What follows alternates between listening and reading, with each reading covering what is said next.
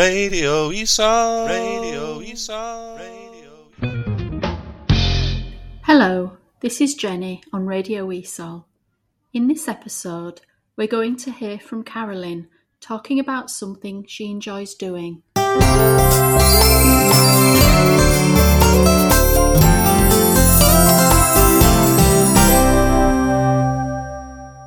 Okay, so I'm here with Carolyn, who's coming to talk about something she enjoys doing. Hi, Carolyn. Hi there. Can you tell us what interests you? Well, my new hobby is beekeeping. I got interested in it by watching lovely fuzzy insects darting among the flowers, and in the warmer months, not in the winter. And they all look so busy, and I was so fascinated to see what was going on. But now I know that they are pollinating the flowers and the plants, and then they collect the nectar and the pollen, and they fly back to their houses, which are called hives, and then they make honey. So now I've started a beekeeping course. I started in the summer last year, and I'm going to an apiary in Temple Newsham, and this is a park in the north of Leeds, and they have 8 hives there. And we can do, on the course, we can go and help and learn about how to keep bees. Mm-hmm. And also I've been attending winter talks through the winter, and to learn, because there's so much to learn about bees. Mm-hmm. Bees are just as important as trees, really. So they pollinate the flowers and the plants and the trees, and they reproduce. And so it's a good thing that in your gardens you should plant bee-friendly flowers, so that the planet is, that we haven't got enough bees at the moment. Well, we haven't got enough bees at all. So that's why I got interested in beekeeping, so I could help keep up the population of bees. But they're very fascinating because they fly around and they're busy all the time. But these are the worker bees. These are female bees. And the male bees are just there to mate with the queen. And they have one queen in one hive. And once the male bees have mated with the queen, they die. A terrible death, actually, but we won't go into that. And then the worker bees are the females, and they when the queen lays her eggs, then they feed the eggs to become new bees. It takes about 24 days from an egg to become a bee. Mm-hmm. And the females also protect the queen inside the hive. The queen lifespan is about 2 years, but sometimes a bit more. It depends on if she's producing eggs. If she stops producing eggs, then the other bees will throw her out of the hive, and then they will make another queen. The queen is the main bee, and it's bigger than the worker bees and the drone bees.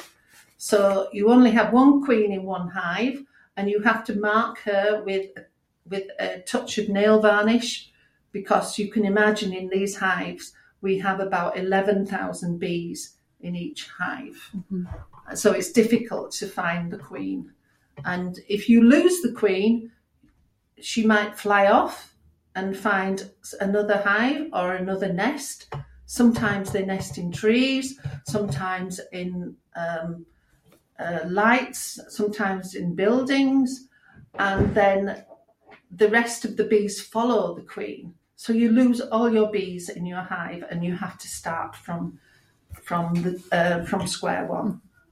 So I was reading some really fascinating facts actually about bees when I knew you were coming in to talk about them. Maybe you can tell me if these are true or not. Right. That the lifespan of a bee is 6 to 8 weeks.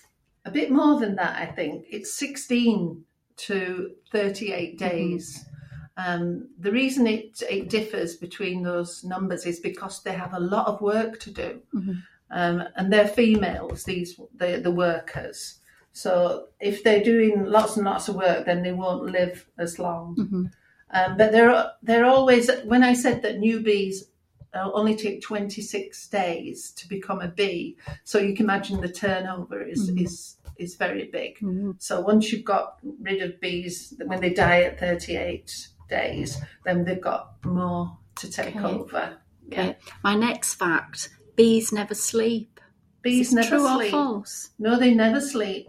They have to keep flying, and their wings, they have to keep moving and flapping their wings to keep the queen warm all the time, and especially in the winter. But they never sleep. No, when they rest by flapping their wings and all joining together. Yeah. It sounds like hard work, that rest, doesn't it? It does sound like hard work. They dance. They dance a lot, the bees.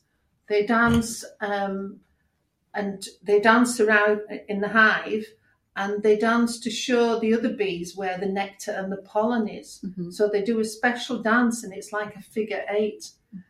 And it's like studying psychology, because they're so intelligent, and they also, when they find the nectar, they go out and they are navigated by the sun. So you don't see many bees in rain, because they need the sun. Light rain, but not heavy rain. Yeah. And the next fact, which I thought was fascinating, but maybe not true, a single bee will produce only 1.5 teaspoons of honey in its lifetime. I think that's correct, because they don't live so long. So when they come back with the pollen and the nectar, they collect it in the back of their legs. And well, you can imagine how small the bees are. So it's very little. But when you think about 11,000 in one hive, and then in Temple Newsam, we've got 8 hives. So we've got hundreds of thousands of bees. So it's probably right. I think you're right there. Because when I read as well that the worker bee will fly the equivalent distance of 1.5 times the circumference of the Earth. But in its lifetime, you're talking about. Now that sounds a lot of hard work for 1.5 teaspoons of honey. I think it's a bit exaggerated, that, Jenny, because I don't think it's 1.5 times the circumference of the Earth. But it's definitely a few hundred miles. So I think you should check your statistics.